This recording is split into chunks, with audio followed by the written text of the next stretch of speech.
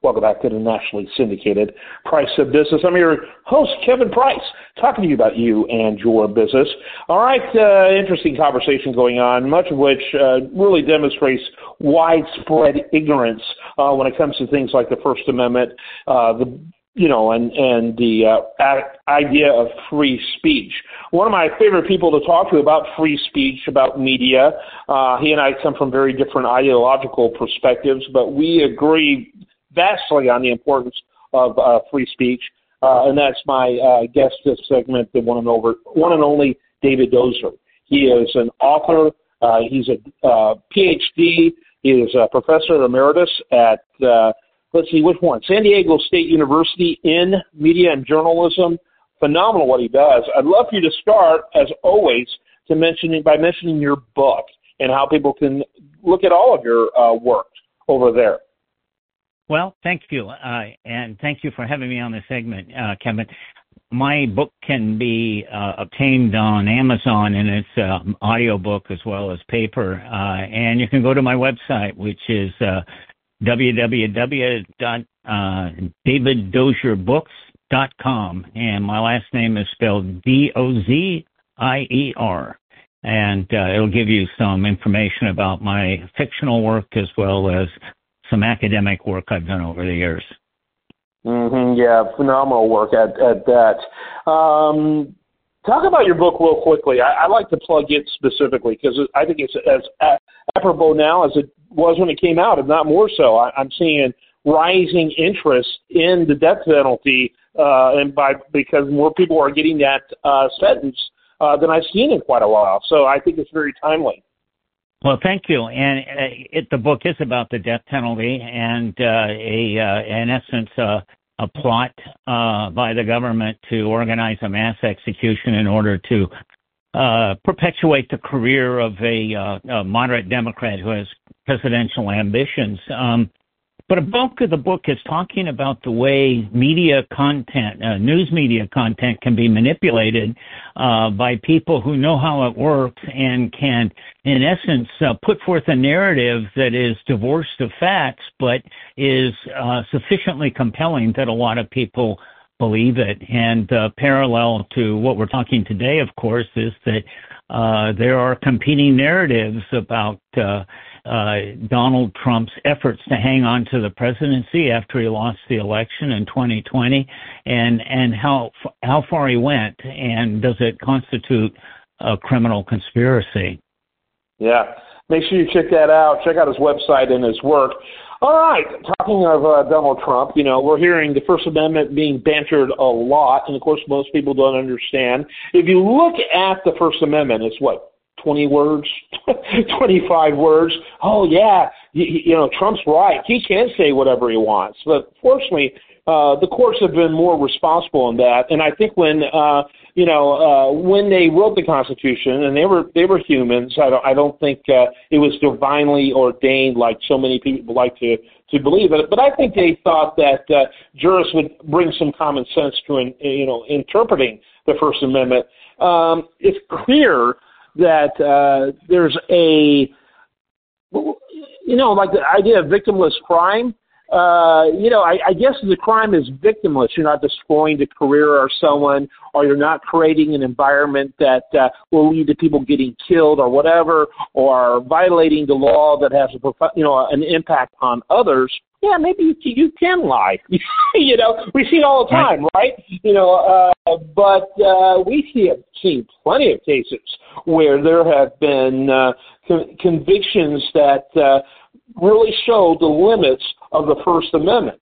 And what's going on with Donald Trump, if the court's reaction and the legal and cultural reaction to Trump's behavior, very close to essentially driving a coup on January 6th, if those actions aren't within the realm of requiring check and requiring limitation, then I don't know what are. Well, exactly, and it's very succinct that the First Amendment protects a wide range of speech, but there are specific instances where it's not protected, and this is well established by a long string of Supreme Court decisions, and one of them is you can't yell fire in a crowded theater when it's not true, because you can cause a panic and people can get killed. There are many other instances. You can't disclose state secrets to a hostile foreign power. And so the idea that the First Amendment allows you to do anything is simply not understanding the nuances of how the law or that amendment has been interpreted over the centuries. Key to our discussion is a very simple point. Freedom of speech and the First Amendment does protect your right to lie, but it doesn't protect speech in the furtherance of a crime. And that's the key issue here. Is Donald Trump using his so-called First Amendment rights to conspire to, in essence, conduct a coup d'etat and subvert the majority of the voters and subvert the Electoral College and hang on as President of the United States? And that's the case against him. And he's having, I think, a difficult time trying to build a smokescreen of First Amendment rights around something that is really a criminal activity. Yeah, and it's interesting. The I guess you would say legal critics, the analysts, they're saying that this is the one indictment. I think number 3, right? He's had 3. He's going to get 4 next week. I can't keep up with it, but this is the indictment that terrifies him most. This is the one that his team, he ain't, maybe not. He thinks he's beyond Teflon. They used to say Reagan was Teflon. He's beyond Teflon. And, this is the one his legal team fears the most. And it is short of treason, and because, frankly, the Justice Department officials who were behind it were smart enough not to go that far, really showing restraint, but having incredibly powerful details that leads to a felony that could at least lead to 20 or 30 years in prison. And I'll remind the listener, he is 76 years old. I don't think he'll last 20 or 30 years in prison.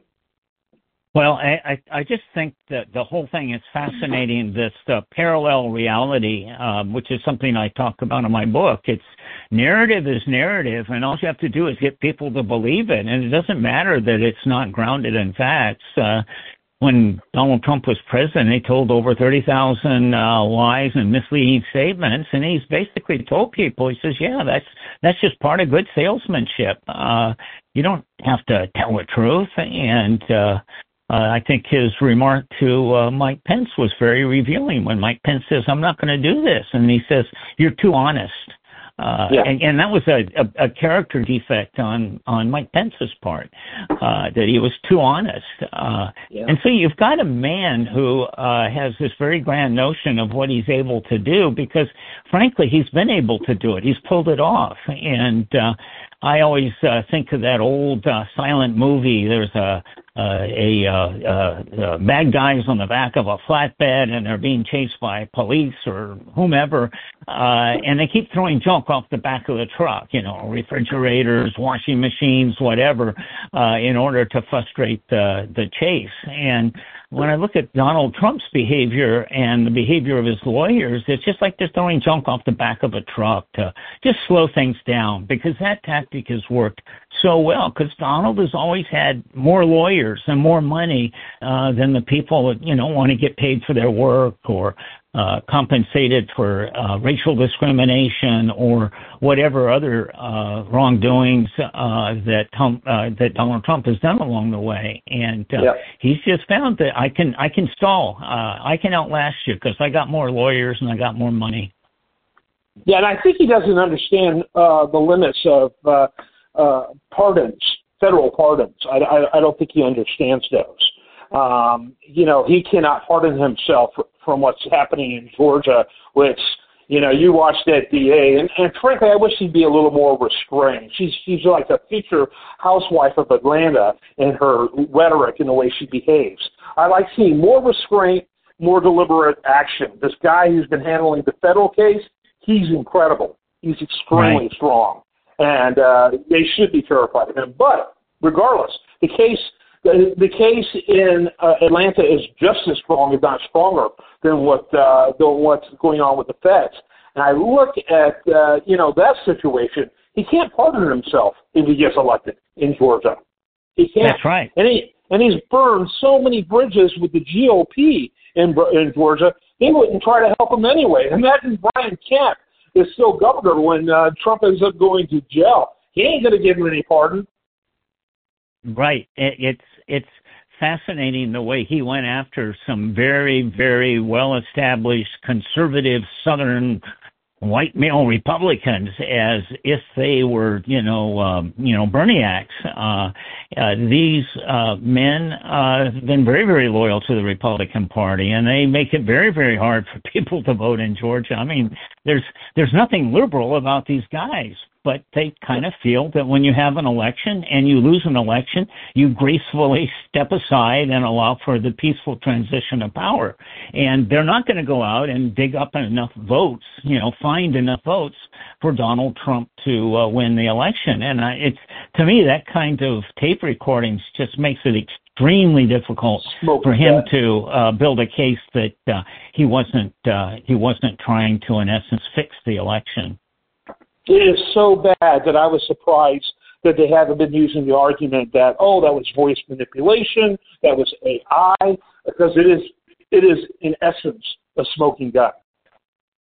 Yes, absolutely. And I think a lot of folks are frustrated with how slowly the wheels of justice turn.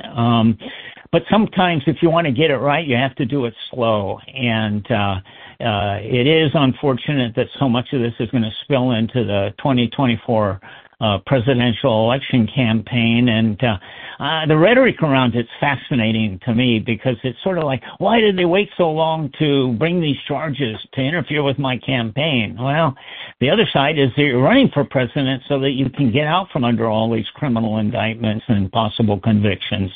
And furthermore, the wheels of justice are probably best when they do turn slowly, that they get things right, that you are making consequential decisions to either imprison somebody for many, many years or take their lives or take, a fortune of money in terms of fines. And so that needs to be done with a great deal of care and precision and with a lack of passion. I think that you have to be very, very unemotional about the way the rules of law work.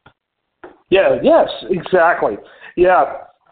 Will Hurd, the former congressman from Texas, he's been on my show in the past. I think he nailed it perfectly. And frankly, you and I were saying it even before he did. I've been dying for a politician to say this.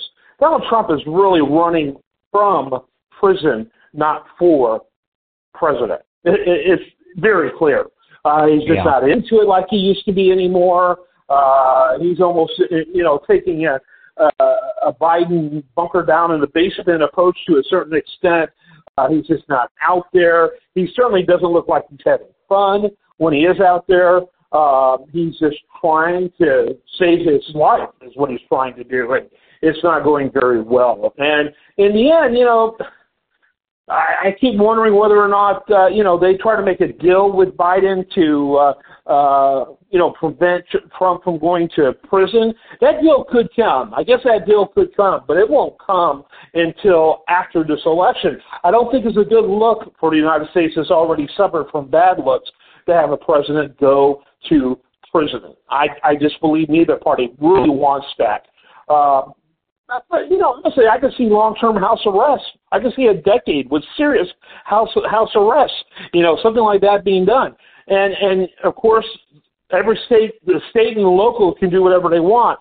But I could see them even trying to cooperate. I don't know. But this guy, to me, seems like not only a politically dead man walking. It's just a question when everyone around him realizes it. But really, when it comes to freedom itself, the reasons why we live, he's a dead man walking. Well, I think that the idea of imprisoning a former president, and you know how I feel about Donald. I don't think I've ever pulled any punches on that.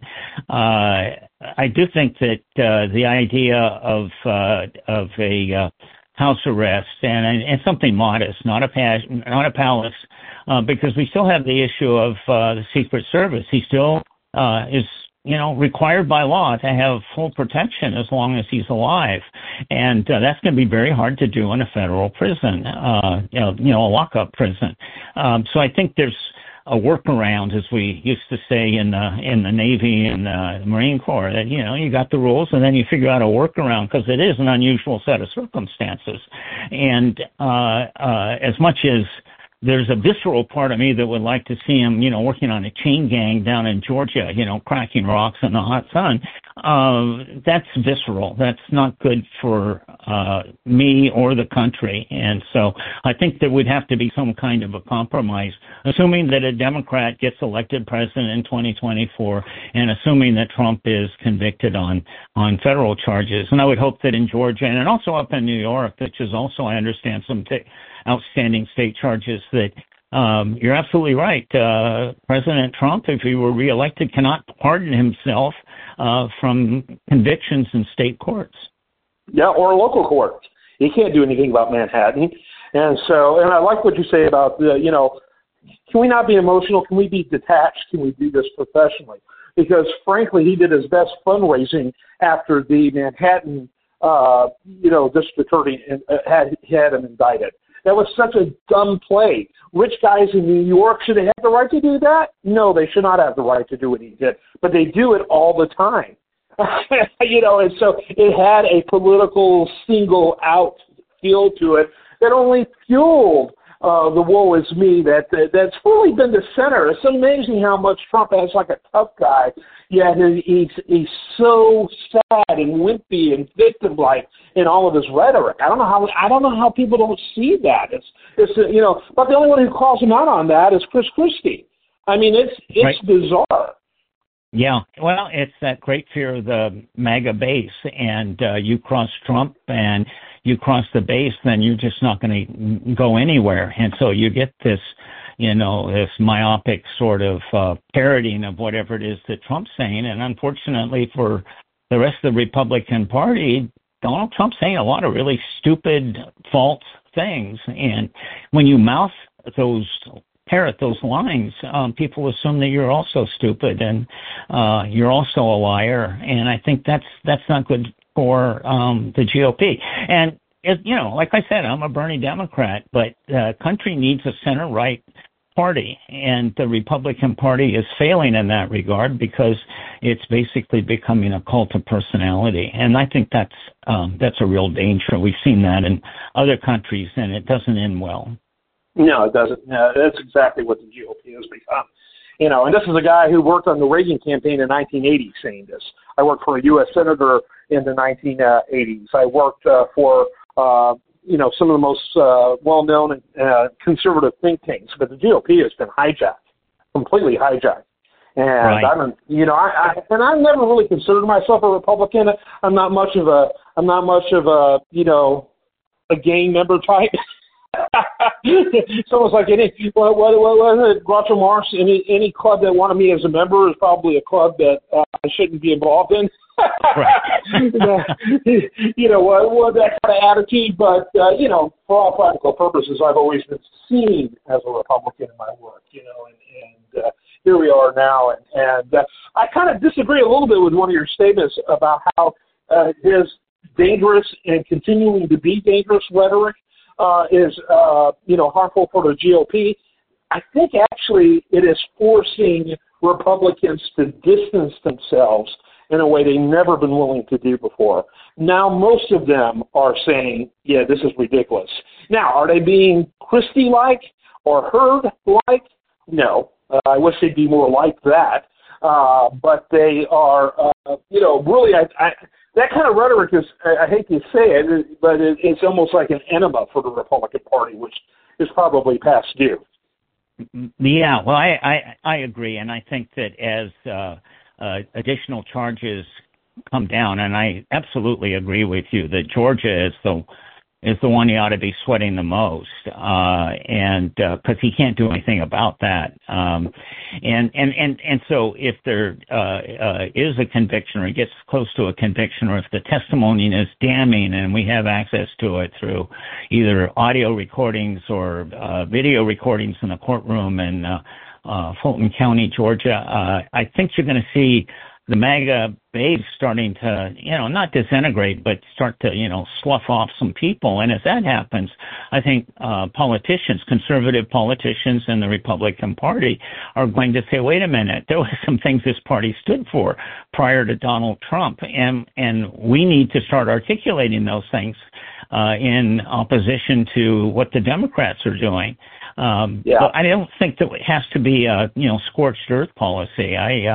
I do give Joe Biden a lot of credit for trying to reach across the aisle and try to find some kind of common ground. But that's increasingly difficult when the folks in the Republican Party in elected office are so scared of the MAGA base that any kind of compromise with Democrats is seen as treason. And so you just have a real hard time getting work done. Absolutely. Yeah, I mean, this guy, Trump, is so off the wall. This is the guy that went on a war against DeSantis for being too much like Ronald Reagan. Yeah. This guy is too Reagan-esque, he tells people. I'm like, what are you talking about? You know how many people got into politics on the GOP side because of Ronald Reagan? In some ways, he saved the GOP because he's been on life support for decades. Between him and Carter, and by the way, Carter is a much better president than he got credit for.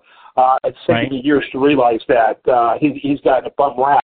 I love Jimmy Carter's willingness to have a blind trust for his money, which I think should be standard operating procedures for people who are, for most federal, high-level federal offices, let alone the president, things like that to me were very high integrity, but I mean, Reagan revitalized the Republican Party. He runs against Ronald Reagan, and this MAGA crowd who knows nothing about American political history are all on board with that. I mean, we live in crazy times. You and I can talk for hours. One of these days we will. Who knows?